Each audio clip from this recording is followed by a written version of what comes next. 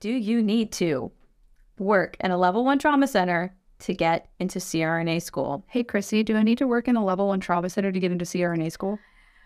Watch this video, send it to your friends, and tell them all to please stop asking for me.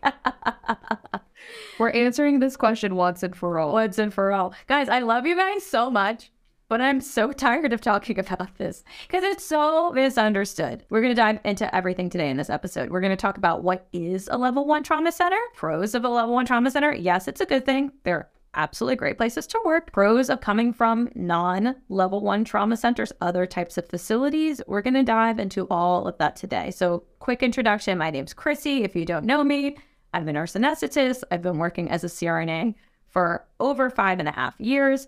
Before that, I was a CVICU nurse in a level 1 trauma center, which, plot twist, is no longer the level 1 trauma center. We'll talk about that later. Breadcrumbs. And my name's Anna. I am a first-year SRNA, finishing up my first year, actually, heading to year 2. oh my God. And before that, I was a surgical burn tech in a level 1 trauma center. And then I was a CVICU nurse in a level 1 trauma center.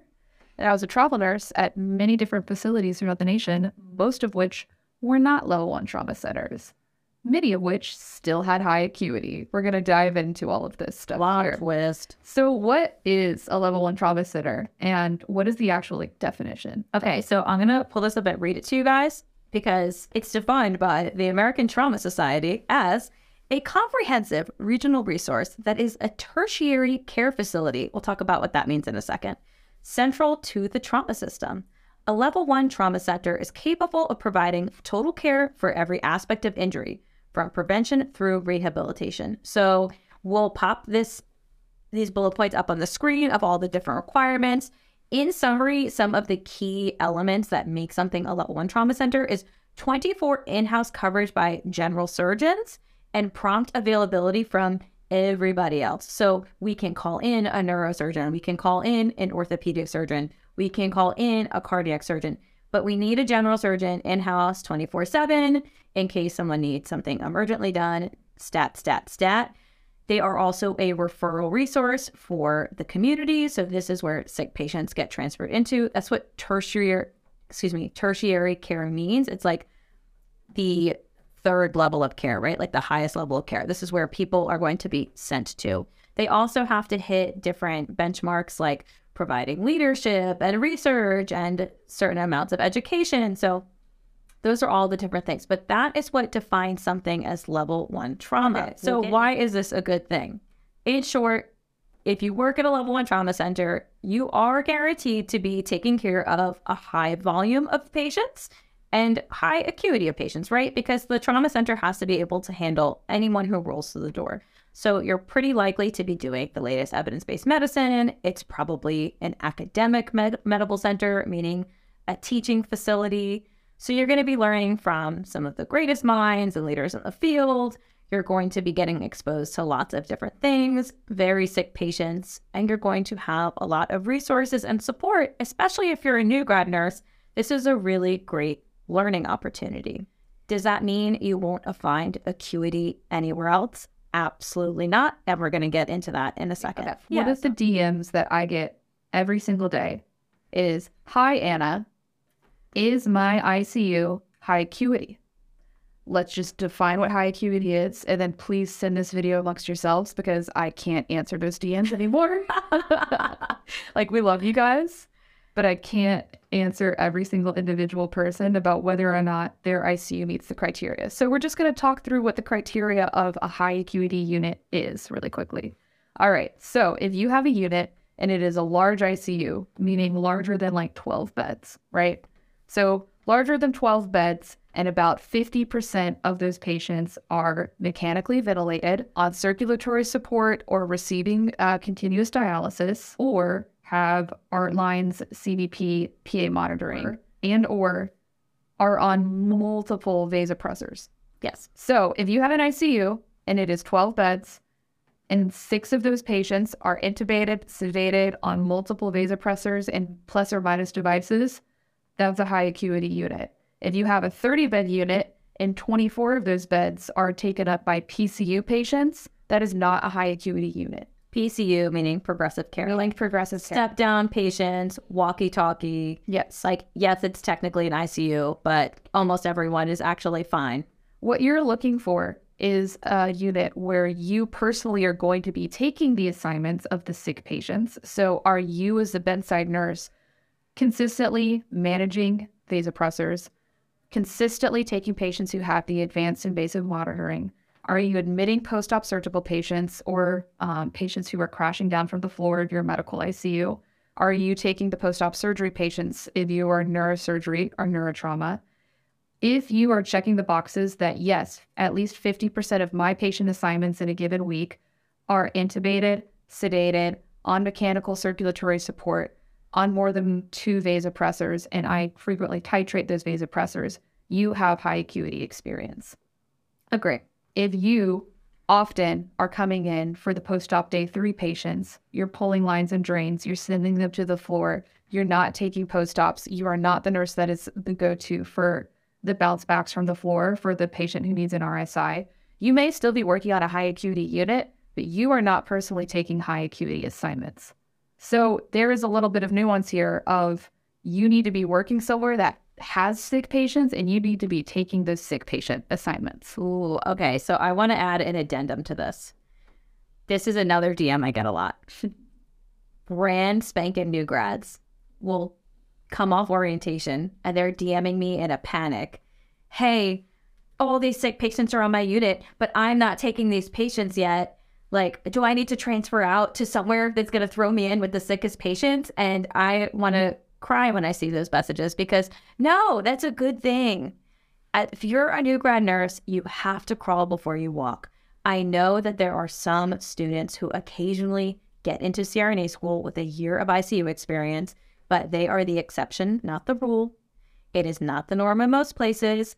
Take a deep breath, slow down. The assignments will come to you, I promise. It also circles back, we talk about this pretty frequently too, this is about patient safety and patient outcomes and not padding your resume to get into grad school as quickly as possible. Right. You need to learn how to be a critical care nurse before you learn how to be a critical and an advanced practice registered nurse who is responsible for the airways and hemodynamic support of a patient in the operating room. Right. And this circles back once again to if you are lucky enough to work at a place that has a strong union and has good staffing, you're probably not going to be taking those really critical patient assignments as quickly as you're working somewhere that has really high turnover and really bad patient outcomes.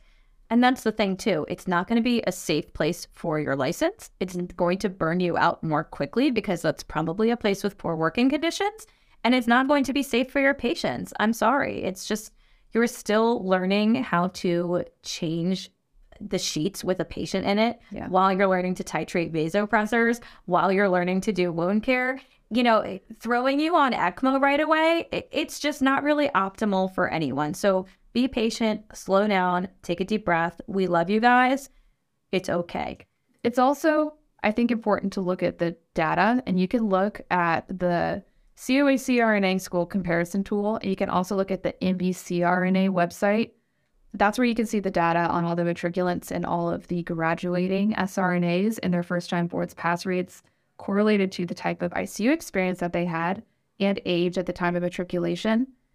The average matriculating SRNA, meaning first-year SRNA, has an average of 3.5 years of experience. Yes. Some of you will be the exception, but not all. There are very many people who think that they're going to go in with 1 year of ICU experience and get in. And the numbers show that that's not realistic. And it is not unkind to make you all aware of those kind of statistics. And I think it's also helps take the pressure off because sometimes what you see online presented is the exception rather than the general rule. So you may know somebody who got in with 1 year of experience, but I think you shouldn't put pressure on yourself to meet that timeline. Slow down, enjoy the process, and enjoy learning. Enjoy being a nurse. I would have even maybe liked 1 more year. I started CRNA school at 3 years. I could have done another year of travel and really enjoyed it. And I'm really grateful that I didn't start any earlier. I think starting at the 3-year mark was perfect for me. But I would have even enjoyed another year of travel nursing, honestly. Honestly, so this is, you know, my own personal experience, the school, I talk about this all the time. The school's in the Philadelphia area. So I was living in Philly, and for family reasons, I needed to stay in the Philadelphia area. So I was not looking outside of that geographical region. They have long wait lists to get in. Villanova, oftentimes they do something called rolling admissions, meaning you can apply whenever, and then you interview whatever, and then you just wait your turn to take your seat. You just like get in the queue. You just get on the backlog. Like, hey, we filled the 2023 class. We filled the 2024 class. You're going to be in line for the fall of 2025 class. Great. So that's how Villanova does things, which was my top choice school.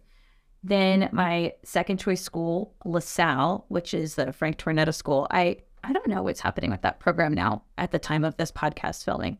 I should probably look into it. But what they did, which was really interesting, was you would get in right away, but you would have about 3 years worth of taking your master's and like now DNP courses ahead of time that were non-anesthesia related before you could sit for the actual, and then you would like join an anesthesia cohort.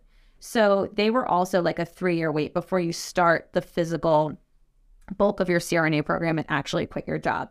So that was another great option because I figured either way, I have like 2.5 to 3 years of working, saving money. Maybe I'll travel nurse like my last year. I had a whole plan lined up.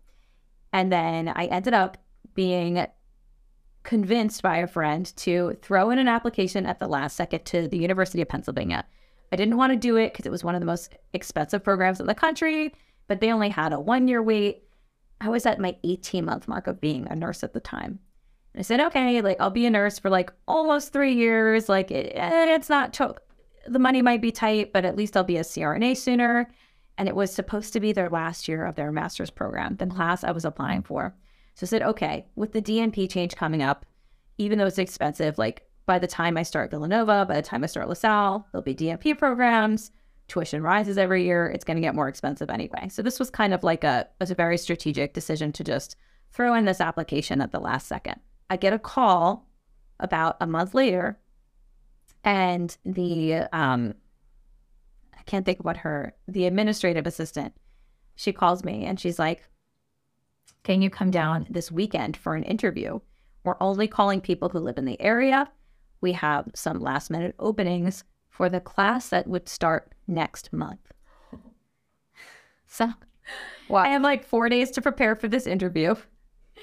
I hadn't even like finished filling out my applications to Villanova or LaSalle yet. Like I didn't think an interview was coming my way for another year. And then I was like, oh my God, I might start in like 4.5 weeks. That's wild. So I go down, I interview, somehow I get in, and I started 4 weeks later as a nurse with 19 months of experience. I had regretted so much for that first, I'd say, year of the program, not waiting another year. It was such a steep learning curve for me. I'm a very smart person. I'm a very hard worker. I agree. I came from a really high acuity unit. Some would argue like one of the as high acuity as you can get. I had a lot of amazing experiences in a very short amount of time that did help prepare me, and amazing nurse educators. I made all the resources at my disposal to succeed, and I utilized them. But, oh my God, just putting the whole big picture together and like seeing things in their full context just takes time. And even though I was able to do it, I struggled so much more in clinical than some of my classmates with more experience did, at least in the beginning. Once I hit a certain point where I feel like it clicked, I was fine after that. But I'd say in the first 6 months of clinical, I felt like an idiot every day. I got screamed at in the OR. I cried one time. A rough go of it. Abusing students isn't okay. It's okay. It happens. One lady took my patient's LMA and ripped it out and threw it across the room and made me mask ventilate the rest of the case by hand. What? These are the things I have to look forward to. It TBD whether my experience is going to help me or not. I'm hoping that the extra year of experience will be helpful during the incredibly difficult transition to clinical.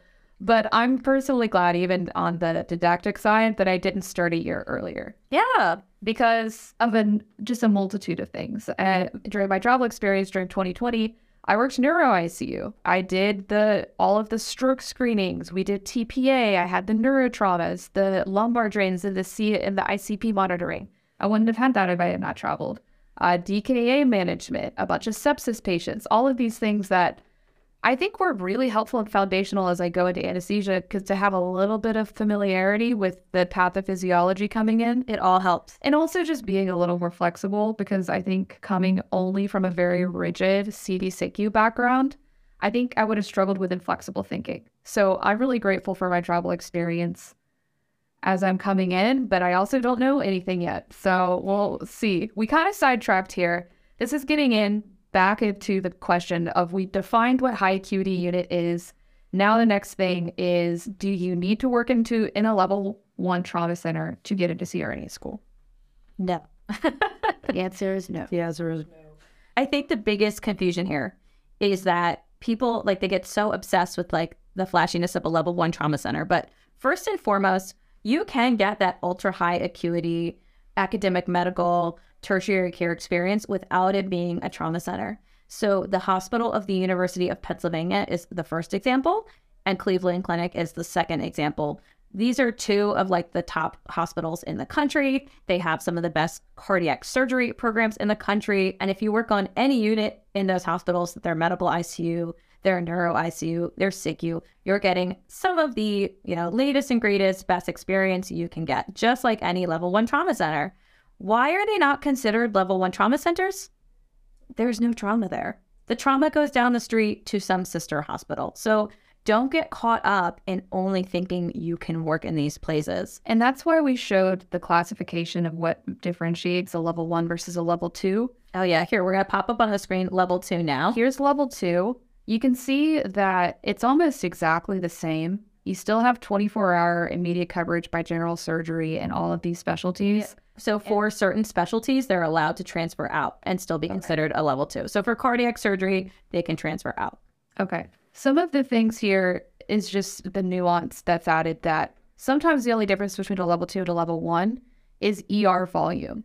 And if you're working specifically cardiac surgery, it doesn't really matter. It doesn't affect you. What the ER volume is to you, because you guys are doing cardiac surgery cases. Like, Exactly. ER volume doesn't matter. And this is where, again, circling back to what's the definition of high acuity? Like 50% of the patients are intubated, sedated, ventilated, and you're managing inotropes, vasopressors, and plus or minus devices, circulatory support. Right. So this is where knowing what high acuity patient assignments look like is the important thing here. It doesn't really matter if you are cardiac what the ER volume is. It does, however, matter if you're working in a trauma ICU.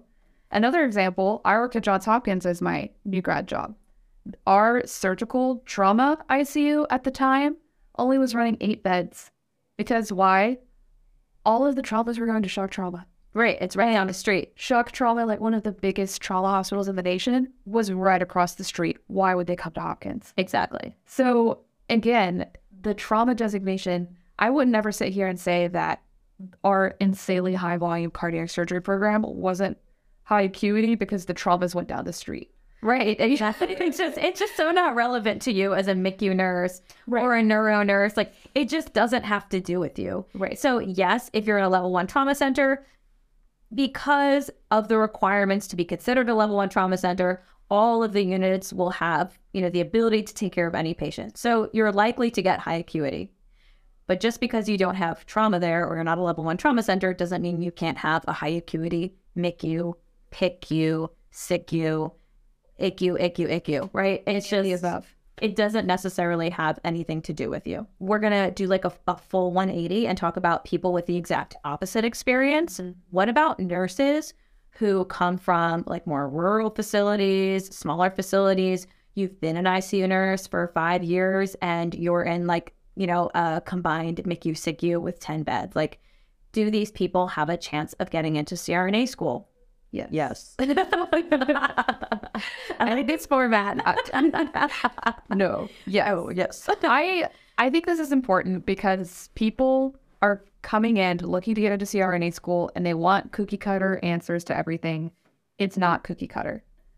But there are lots of nurses, and again, like super strong clinicians who come from a variety of backgrounds. Totally. And that's something that's really valued in anesthesia, is a variety of clinical backgrounds and then different strengths and weaknesses. So let's talk about the tiny rural community hospital and how like nurses from who like not your academic medical centers, how could you be prepared to apply to CRNA school with kind of non-traditional experience? I can think of a perfect example.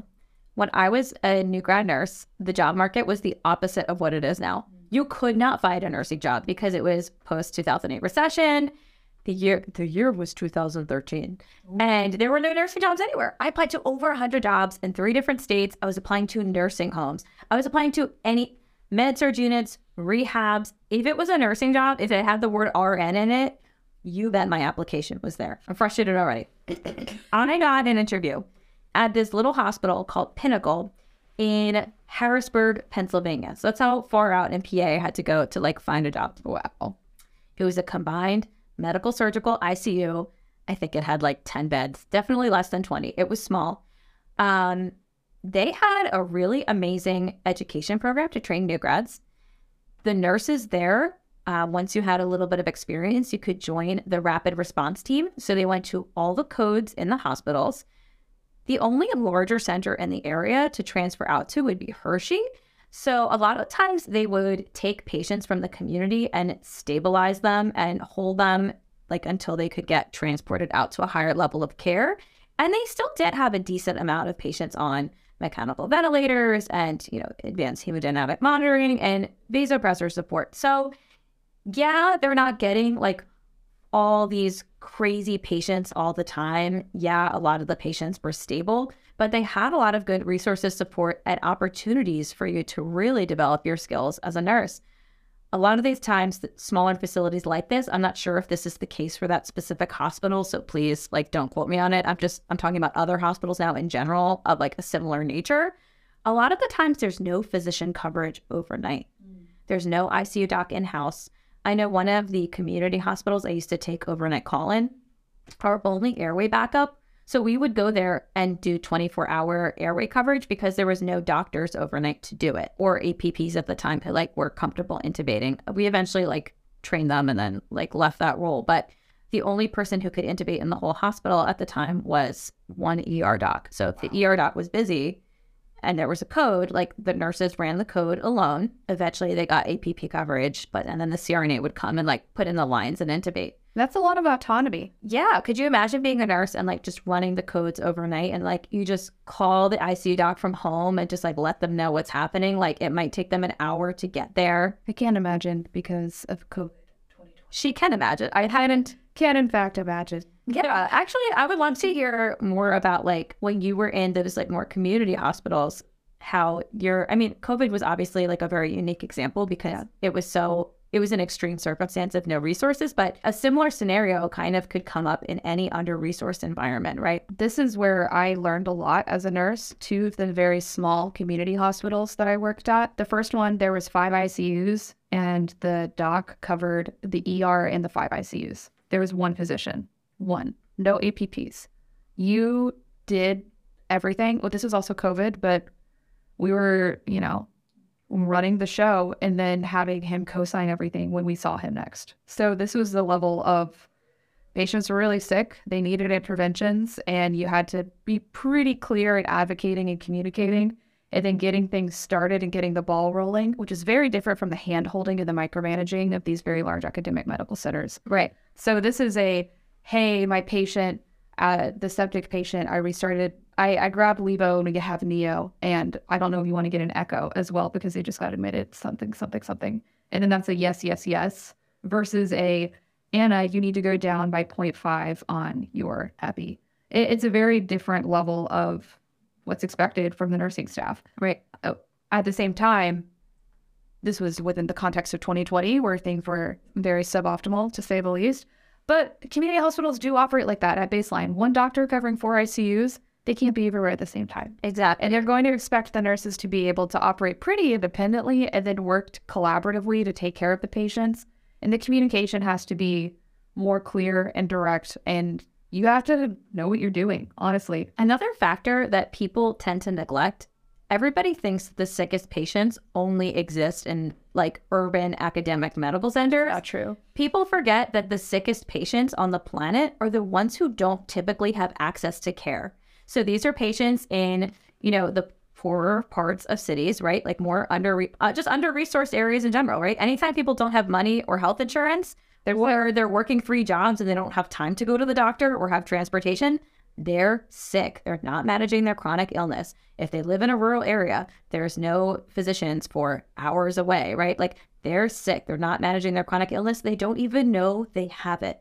So these people are coming in and they're still getting septic. They're still getting hit by cars. They're still getting heart attacks. And you're in the middle of this, you know, this area where you might have to wait hours until they could be transported out, or they might not get transported out at all.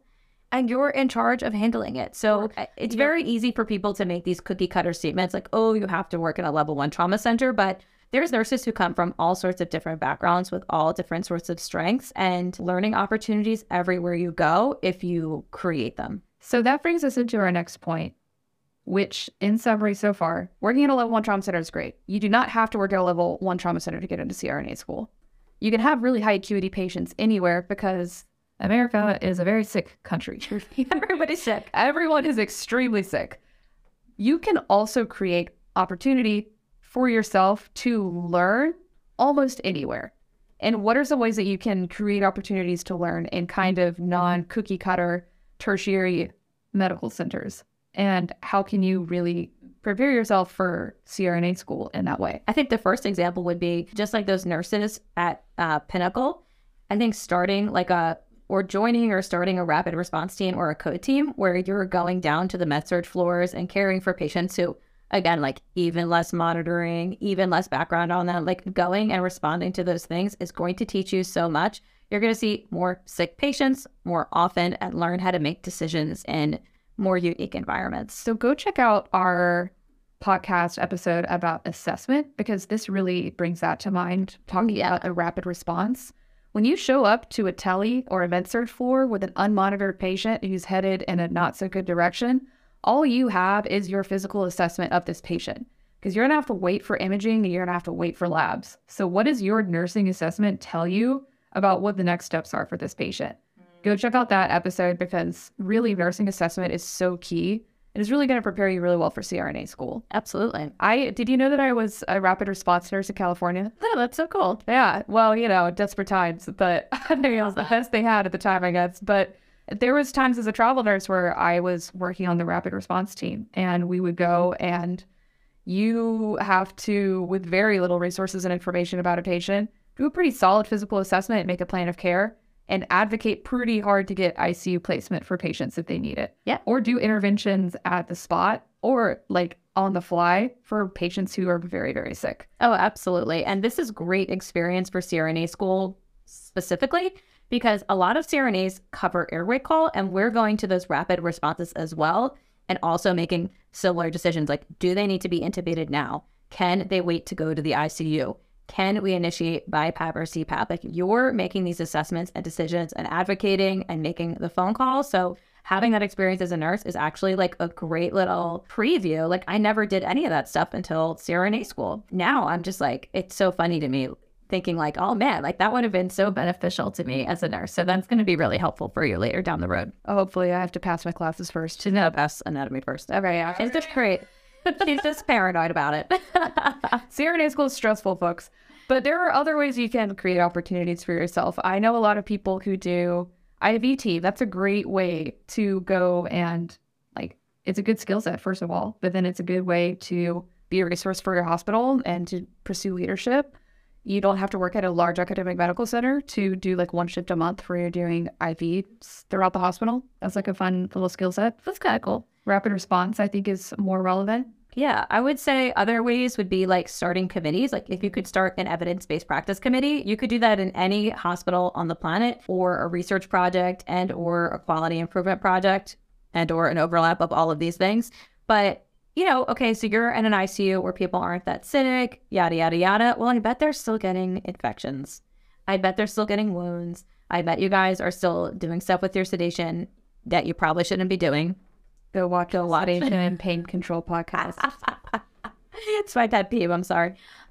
Sedation is not the same thing as pain control. It's not. So, these different things, if you can make a change in practice on your unit and improve patient outcomes, that is going to look so cool for CRNA school. People are going to be really impressed that you've taken initiative, you identified a problem, like you've done the research, you've made a change, and then now patients are having better outcomes. So, okay, you don't have a bleeding post-op cardiac surgery patient every day, but you are extremely knowledgeable, skilled, a patient advocate. You see a problem and you know how to implement change. That's a really huge part of your practice of anesthesia as well. Staying on top of the latest evidence-based practice is crucial as a CRNA. A lot of times you're working independently or semi-independently as a CRNA, even in these anesthesia care teams. You're going back and forth making complex decisions about patients. You have to know what the latest research is. So being able to implement that is going to show that you're capable of thinking outside the box. You don't just do what you're told. You're an independent thinker and a go-getter. So join a committee, create a committee, do a research project. You can get, if you're in a place, let's say you can't leave your family, your ICU is not high acuity, you're really not getting such great experience. This is kind of a crazy idea here, but maybe you'll love it. Get your RN paramedic. Go do some pre-hospital stuff. Did you know I was an EMT at one point? Oh, how cute, for a shift. I got my EMT certification. I rode the ambulance one time ever. And then I actually got into the study abroad program in Mexico, and I left and I studied abroad in Mexico instead. And I never went back to the firehouse. I feel like we were robbed of the Chrissy CRNA, Chrissy EMT era. I feel like I was robbed as well, but I learned a lot. I met some really cool people. I enjoyed my one shift on the ambulance, but I know a lot of nurses who do EMS as well. Actually, what is her username on TikTok? She's one of the cutest nurses, but she stepped away from TikTok because she's doing her paramedic training right now, and she's very busy. Why am I blonde? Why am I freaking? And she's from the Midwest. Reading her handle, but I know this. God, I love her, but she's really cool. It's such a good way to supplement critical care experience, right? And this is why all this different stuff. Flight nursing. So a lot of our shifts, a lot of flight nursing requires you to have your paramedic. Yeah, you usually have to. Yeah. This will be dependent on which agency employs you. And then this is also one of those nuanced things where we made a video, you can go check it out, about non-traditional application and admission into CRNA school. If you look on the COA CRNA website, you can actually see there that there are a few SRNAs every single year who are admitted with primarily flight and ER experience. And that's where the kind of ICU paramedic ER train looks. You will, however, see then that it's I believe it's 4 out of the 200 some or the 2,000 SRNAs every single year. So it's not many, but there is some high acuity experience out there for the flight nurses, paramedics, the pre-hospital critical care management of patients. So this is one of those creating opportunities for yourself. This is not a pathway that I'm necessarily going to put a stamp of approval on because I think it works out for so few people, but it is critical care and it is high acuity. And there are some amazing CRNAs out there who have gone along that pathway. But again, this is just about understanding what opportunities are available for you, opening doors for yourself, and then learning a lot along the way. Right? We're not recommending that you replace ICU experience with ER or paramedic / flight experience, because most schools actually do not accept ER. If you're an ER nurse and you want to go to CRNA school, the recommendation 100% of the time for everyone is please get into an ICU, and then you can start applying, right? There are exceptions in the past. Programs have definitely been more open to ER, but it's becoming a rarer and rarer exception. So please don't think that we're saying that this should replace your ICU experience. But if you're an ICU nurse and you're concerned that you're not getting enough acuity, get creative is what we're saying. Exactly. Adding on to that, more importantly, going back to that same theme we talked about in the prerequisite video. So if you haven't seen that, it's the episode before this one. What prerequisites do you need to take for CRNA school? We'll link it below. You are more than the sum of your parts. Program directors are going to look at an entire application package So we talked about the student with a non-competitive GPA and different ways they can help boost that to show that they're ready for CRNA school. One of the ways to pad your application package, and like one of the key parts of your application, is your ICU experience. I would argue it's probably the most important part of your application package, like showing that you are ready to take on the challenges of anesthesia by taking on high acuity patients in one way or another. So whether that means you were in a rural area and running codes by yourself overnight, even though it wasn't very high volume, or by showing that you worked in a level 1 trauma center or a Cleveland clinic or something like that, right? In some capacity, whatever that capacity looks like, you took on high acuity patients, weren't able to get those experiences because of your life circumstances, whatever's going on. Show ingenuity, show resourcefulness, show that you dug deeper and did something. Also, you can, again, pad with like other experiences, attend conferences, show that you're very serious about this career.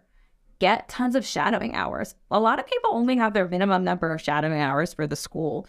There are applicants who find ways to network and they get like hundreds of shadowing hours. Do you remember that girl we had from our application focus group? She like managed to network with various CRNAs around the country. And I think she met some of them. One of them was like a friend of a friend, but another one I think she met through like a conference. She got like hundreds of shadowing hours. That was incredible. Nobody does that. I mean, that would be so stand out to me if I was a program director. So there's different ways to get creative and show that you are a whole person. Optimizing your personal statement. Just having a really good essay can be enough to get you your foot in the door. And then practicing with mock interviews to have a really good interview. Like all of these things are going to help you stand apart. So that little mini course that we did on getting into CRNA school, we actually have recorded and saved in the CCA membership now. So CCA members can go to the Future CRNA folder and watch the videos on how to optimize your application package. So that's what we're talking about, like all these different things you can do to get into an to get into a CRNA program if something is lacking in your package. So definitely check out those videos. This is in addition to the constantly expanding library that we have of critical care and anesthesia and pharmacology topics and travel nursing topics. All of that is in our paid monthly membership, Confident Care Academy membership. So go check that out. All of the CRNA admissions lectures are in the membership as well for you guys to check out. Yes, linked below for your convenience. Those critical care lectures and that pharmacology library, key to nailing your CRNA interview. Yes. I'm a little biased, but we've been getting some badass feedback. We no longer do mock interviews. We did that a little bit last year. No, I hate them. You guys are great, but I can't. It is not my wheelhouse. We now refer mock interviews to our friends, Dr. Jason Bolt, and to CRNA Method. CRNA Method, yeah. Stacey is amazing. She loves it. They're incredible. We no longer do it, but the clinical and pharmacology preparation piece, check out the membership as well, because that's where you're going to see the hemodynamics monitoring lectures, all of your pharmacology mini lectures, like all that stuff is so key for your interview. It's key for your interview, but it's also key for your foundations for like helping you in school in general. I mean, I know you're biased. It's been so helpful as an SRNA. I understand just, gamma receptors now. It's really helpful for me to know my calcium channel blockers, that there's multiple different classes, and then some affect the SANAV node, others don't. And these are the sort of things that it just helps as I'm getting into anesthesia, because anesthesia, it's not just pharmacology. It's chemistry, physics, anatomy, physiology, and anesthesia, every single class all at the same time. So it's been so helpful to be writing these lectures with Chrissy as I'm going through school myself. And it has been like such a helpful, just not even refresher, but just getting at that deeper level. It's one level deeper than ICU nursing, and it's very similar to my CRNA school curriculum. Yeah, it's like just a smidge below what you're going to get in CRNA school. So it's been so fun to go through that process, writing with Chrissy, who does cardiac anesthesia, who has all this knowledge. It's been really helpful to be writing all of these lectures while I'm going through school at the same time. So if you're somebody who is looking to get a head start on CRNA school and you want to get a little bit of a deeper basis of knowledge before you start, the Confident Care Academy membership is for you as well. Check out our next video about getting new grad jobs in the ICU, and check out all of our previous video, pain and sedation, travel nursing before CRNA school, and ICU nursing versus CRNA compensation. We got a lot of stuff for you guys. Go check it out.